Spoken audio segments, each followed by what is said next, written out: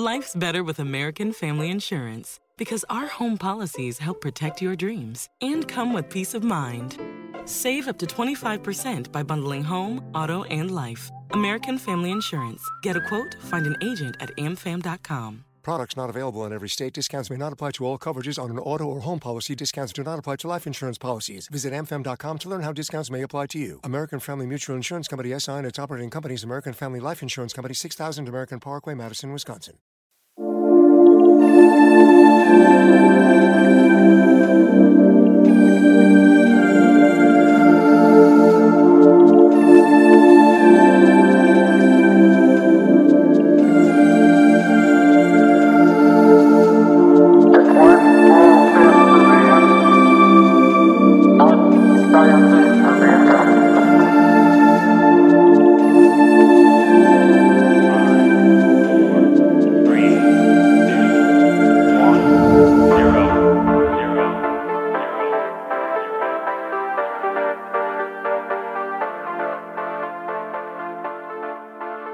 Hello, listeners, and welcome to Ohio Mysteries. Hopefully, everyone had a fantastic Thanksgiving. Now, last Friday, the Akron Beacon Journal, Ohio.com, and Ohio Mysteries released another fantastic collaborative podcast.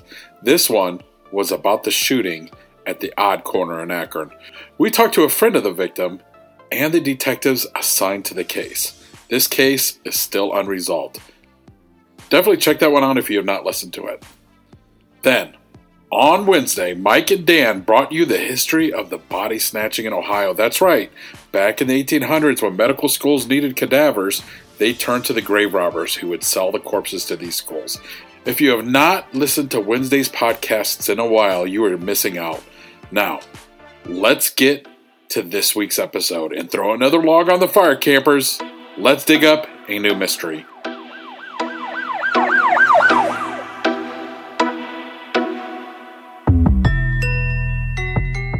I'm your co-host Steve Yoder, and with us as always is our award-winning journalist who spent 30 plus years at the Akron Beacon Journal bringing you stories just like this, Paula Schleiss. Hi everybody. The United States Constitution has 27 amendments attached to it. The Founding Fathers knew the original Constitution was far from perfect, but the real magic in it was the ability for it to grow as we grew as a nation, reflecting our progress. I'm betting you know a few amendments right off the top of your head. The First Amendment, of course, that one is about the right to free speech and freedom of religion. And then there's the Second Amendment. That one comes up all the time, the right to bear arms. I bet you even know something of the Fifth Amendment without looking, as in, I plead the Fifth. That one put in place a lot of procedural safeguards if you ever find yourself criminally accused of something. How about the 14th Amendment? Well, a few weeks ago, I would have bet all of us would have failed that on an exam. But lately, the 14th Amendment has been in the news, so maybe you know at least part of this one. Way back in 1865, after the Civil War ended and slavery was abolished, our country was reinvented and new laws had to address some changes. The 14th Amendment covered several things as it related to Reconstruction. A small part of it is what's currently in the spotlight. It basically says no one who engaged in insurrection or rebellion against the U.S. can hold a federal office. That's relevant right now because Colorado's Supreme Court will soon be deciding a case about whether Donald Trump can be kept off the state's primary ballot for that reason. We're going to leave that argument to the courts because it's not important to our topic tonight. Our topic is about the fact that the man who framed the first section of the 14th Amendment and argued for its passage was from Ohio. John Armour Bingham is considered one of the founders of the new America that was born from the ashes of the Civil War. And the part that he was the architect of is known as the Equal Protection Clause, a law that is cited in courtroom battles more often than the right to free speech, the right to bear arms, or the right to remain silent. So I guess if there is a mystery tonight, it's one we can answer. What the heck is the 14th Amendment? And who was John Armour Bingham? This is a short episode, folks, but hey, I think you're going to learn a little something you didn't know before, and that's always worthwhile.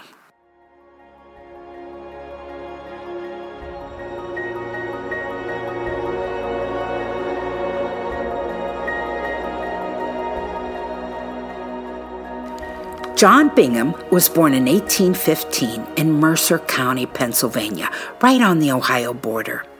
His dad, Hugh, fought in the War of 1812, and after the war, to get more people to move what was then the country's wild frontier, veterans were offered land for their service.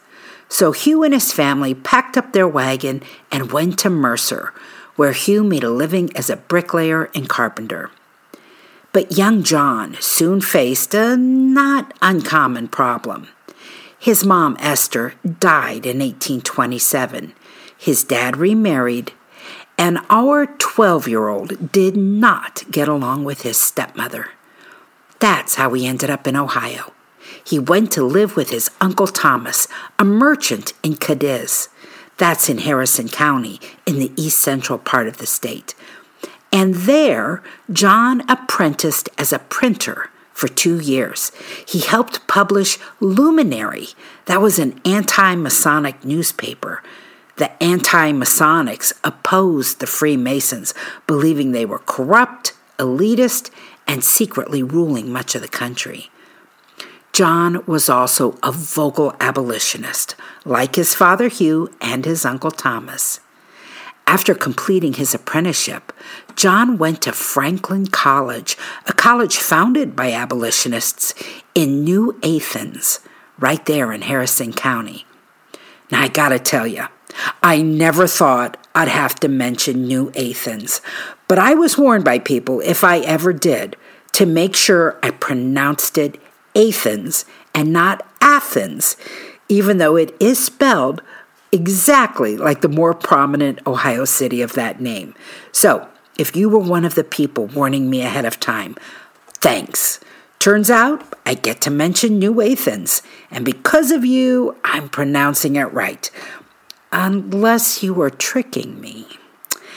Anyway, it was during John's time in New Athens that he befriended a former slave, Titus Bassfield, who went on to become the first African American to graduate college in Ohio. The two men remained friends and corresponded for years. In 1840, John earned his law degree and was admitted to the bar in Ohio and Pennsylvania, and he began his practice in Cadiz. His father and uncle were very politically active, so not surprisingly, John followed in their footsteps. He joined the Whig Party and campaigned for President William Henry Harrison twice. William Henry Harrison, of course, is one of the 8 presidents that Ohio sent to the White House. John's law practice extended to Tuscarawas County and its seat of New Philadelphia, and that's where he won his first election. He became Tuscarawas County's district attorney from 1846 to 1849. It was just the beginning.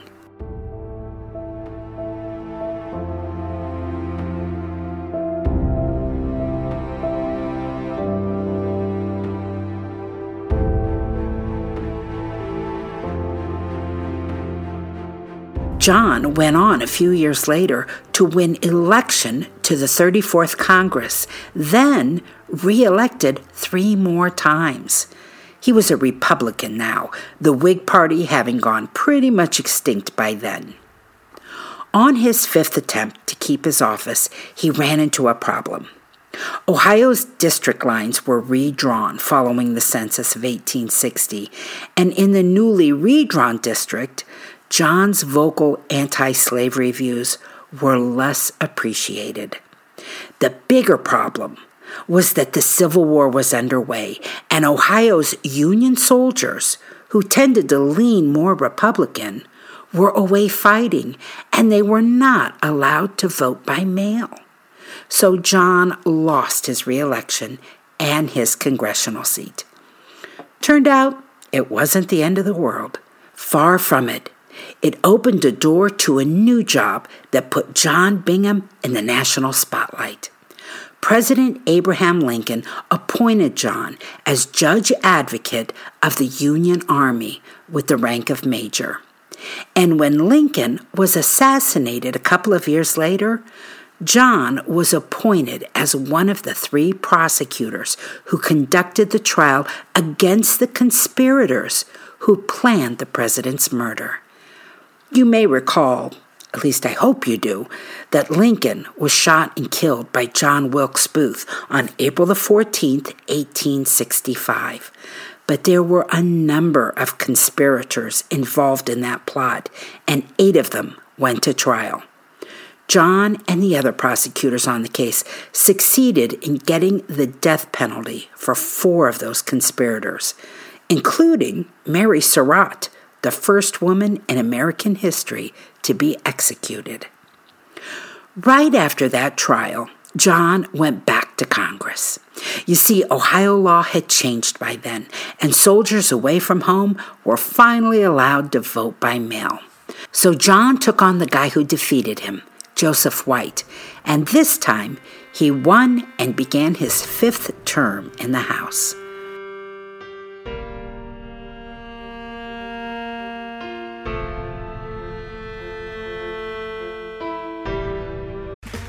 Okay, round 2. Name something that's not boring. A laundry? Ooh, a book club. Computer solitaire, huh? Ah, oh, sorry, we were looking for Chumba Casino. That's right, ChumbaCasino.com has over 100 casino-style games. Join today and play for free for your chance to redeem some serious prizes. ChumbaCasino.com. No purchase necessary. Void where prohibited by law. 18+. Terms and conditions apply. See website for details.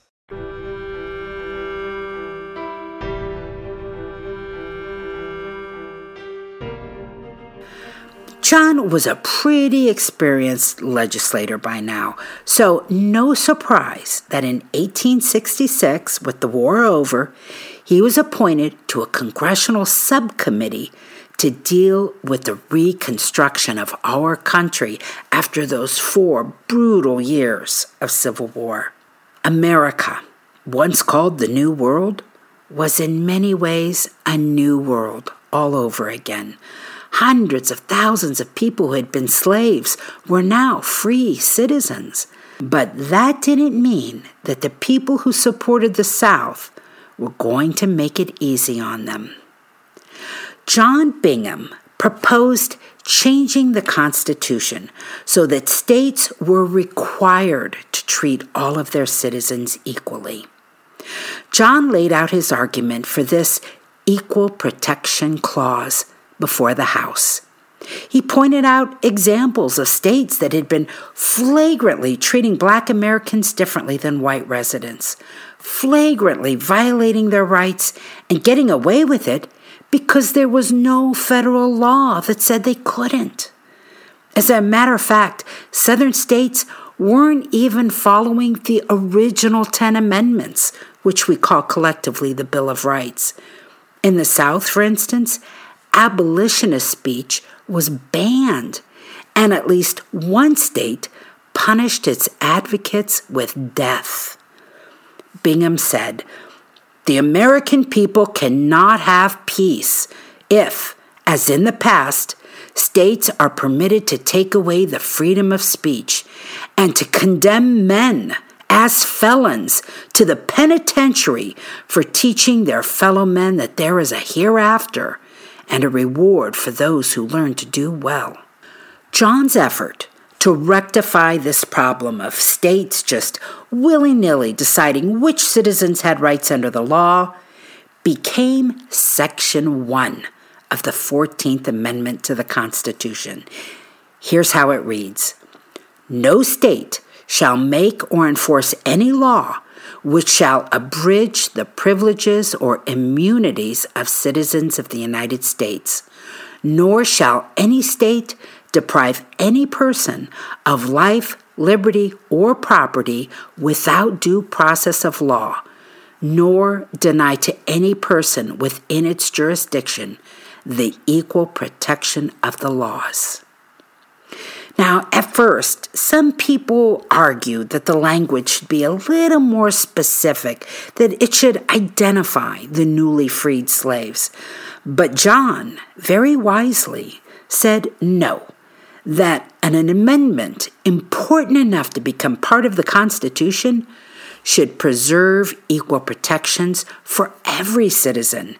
After all, who knows who might be discriminated against next? John won the day, and the amendment passed both houses pretty much as John wrote it. It was ratified by voters in 1868. Now, how important was that sentence that John Bingham crafted? Well, as I already mentioned earlier, and it may come as a surprise to you, Section 1 of the 14th Amendment is cited in more litigation than any other amendment to the Constitution. Now, having said all of that, it would be wrong to suggest the 14th Amendment fixed all the problems it intended to.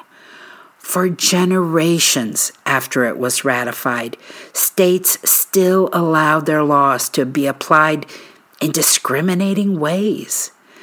It was well into the 20th century before the 14th Amendment had a real chance at keeping a promise that even the original U.S. Constitution never gave its citizens. It was John Bingham's words that were used to desegregate public schools, to end discrimination against women, to establish equal voting rights, even to guarantee the right to sexual privacy and marriage equality. John Bingham was reelected to Congress 3 more times. I think that's 8 times overall. And later, he was appointed by President Ulysses Grant, and he's one of the other 8 presidents from Ohio, to become ambassador to Japan.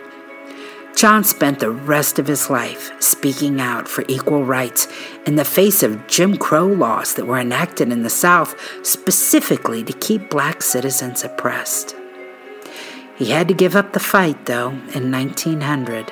On March the 19th of that year, John died in Cadiz. It was 9 years after his wife, Amanda, died. Amanda was his first cousin, Uncle Thomas's daughter. Their marriage lasted 47 years and produced 3 children.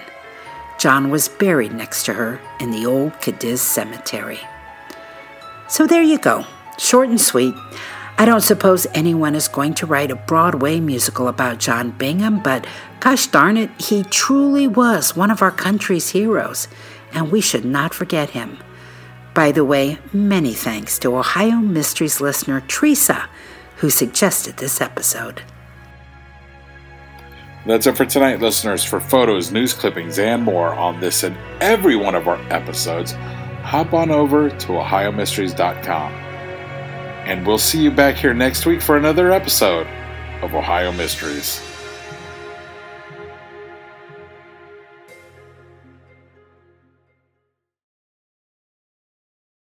Lucky Land Casino, asking people, what's the weirdest place you've gotten lucky? Lucky? In line at the deli, I guess? Aha, in my dentist's office.